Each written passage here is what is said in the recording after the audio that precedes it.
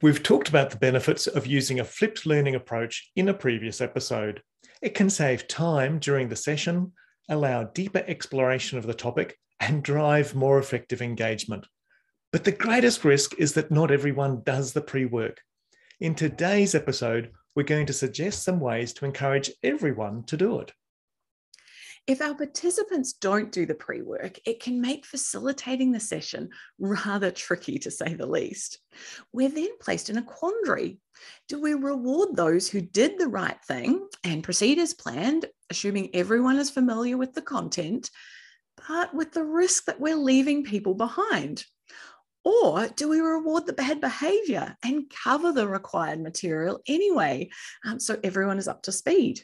That can be seen to be punishing those who did the right thing, and chances are they won't make that mistake again.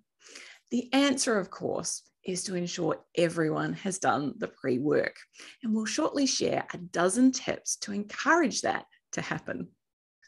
Denise, I've recently been involved in helping facilitate a series of online meetings for the beef industry with participants from all across Australia. Initially, each meeting was scheduled to be 3 hours long, quite a marathon for most of us, but especially so for graziers who'd much prefer to be riding horses or motorbikes around their properties. Fortunately, one of the other organisers had heard me talk about flipped learning, and they suggested we try it with these meetings. We floated the idea at the first online meeting, and the graziers were happy to try it. We made the time commitment clear and discussed how it'd work. 1 week before each meeting, we'd send them a link to a short YouTube video that we created to help prime them for the meeting. We'd also attach just 1 or 2 key documents that we wanted them to read. This worked like a treat, and we were able to cut most of the meeting times in half to be just 90 minutes. Admittedly, we did extend some of the later ones to 2 hours so as to allow greater discussion. That sounds great, John. It sounds like they were really engaged, which is an excellent outcome. So now let's tease out some ideas and list our dozen tips for getting people to do the pre-work. These can apply equally to online meetings as they do to physical meetings. Firstly, make sure that pre-work adds real value to the session. I can recall several times when I was asked to read a report or another document before a meeting, and yet then it wasn't even discussed during the meeting.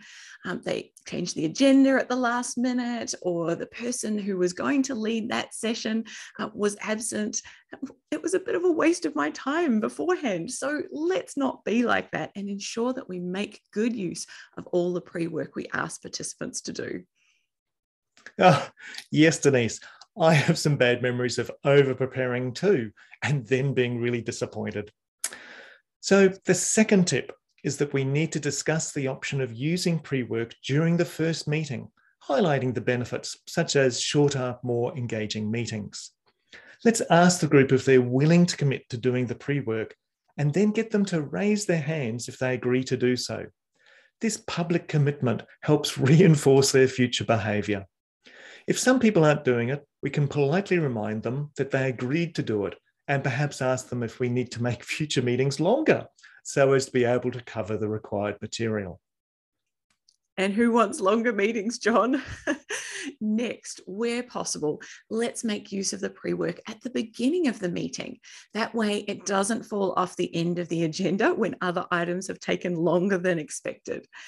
This also helps get us off to a quick start, as some of the preparation has already been done. Yes, that's a good way of getting some quick wins on the board.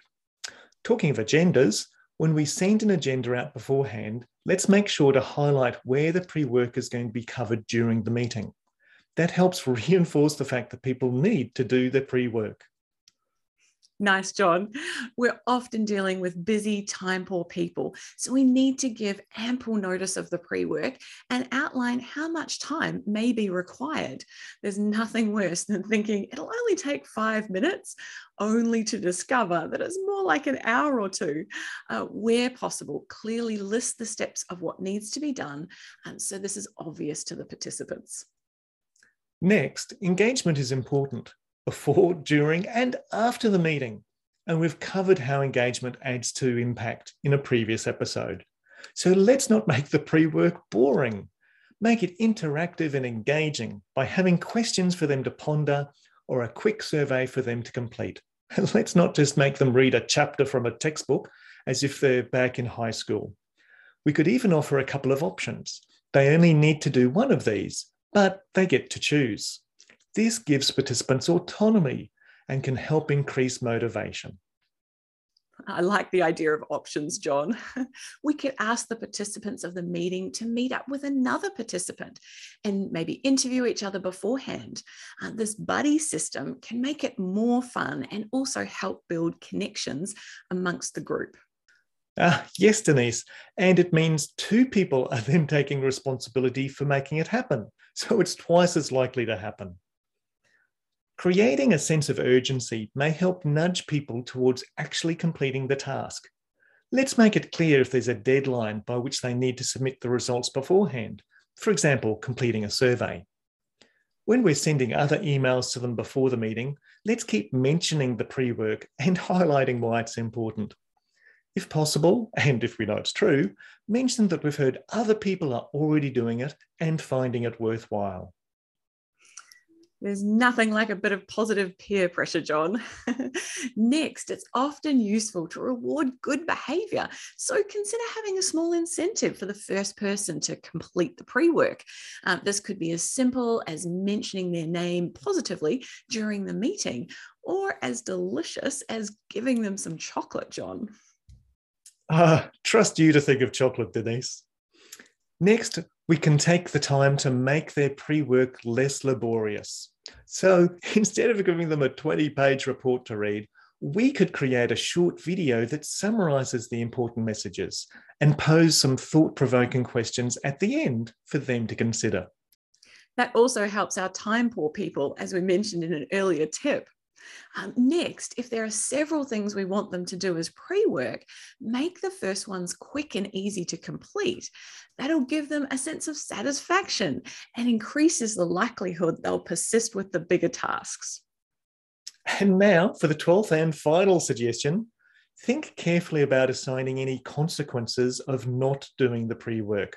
We're dealing with adults, so often they'll already be feeling bad that they didn't do it, perhaps due to a family emergency or some other unforeseen event. However, if it occurs several times, it'd be worthwhile chatting with them outside of the meeting and seeing if they're still wanting to be involved, as their behaviour isn't indicating that. Well, there you have it. Those are our dozen tips for encouraging people to do the pre-work when we're using the flipped learning approach. And if this has sparked your interest, it might also be worthwhile checking out an earlier episode we did about adult learning principles, as they can help us think through some good strategies. But we're sure you'll have your own suggestions or experiences to share. So please add a comment below the blog post so we can all learn together. Thanks, folks, for joining us on this Enablers of Change episode. Remember to subscribe to our newsletter if you'd like to know when new episodes are available. And hey, if you liked what you heard, please tell your friends so they too can join the conversation. All the best until we meet again.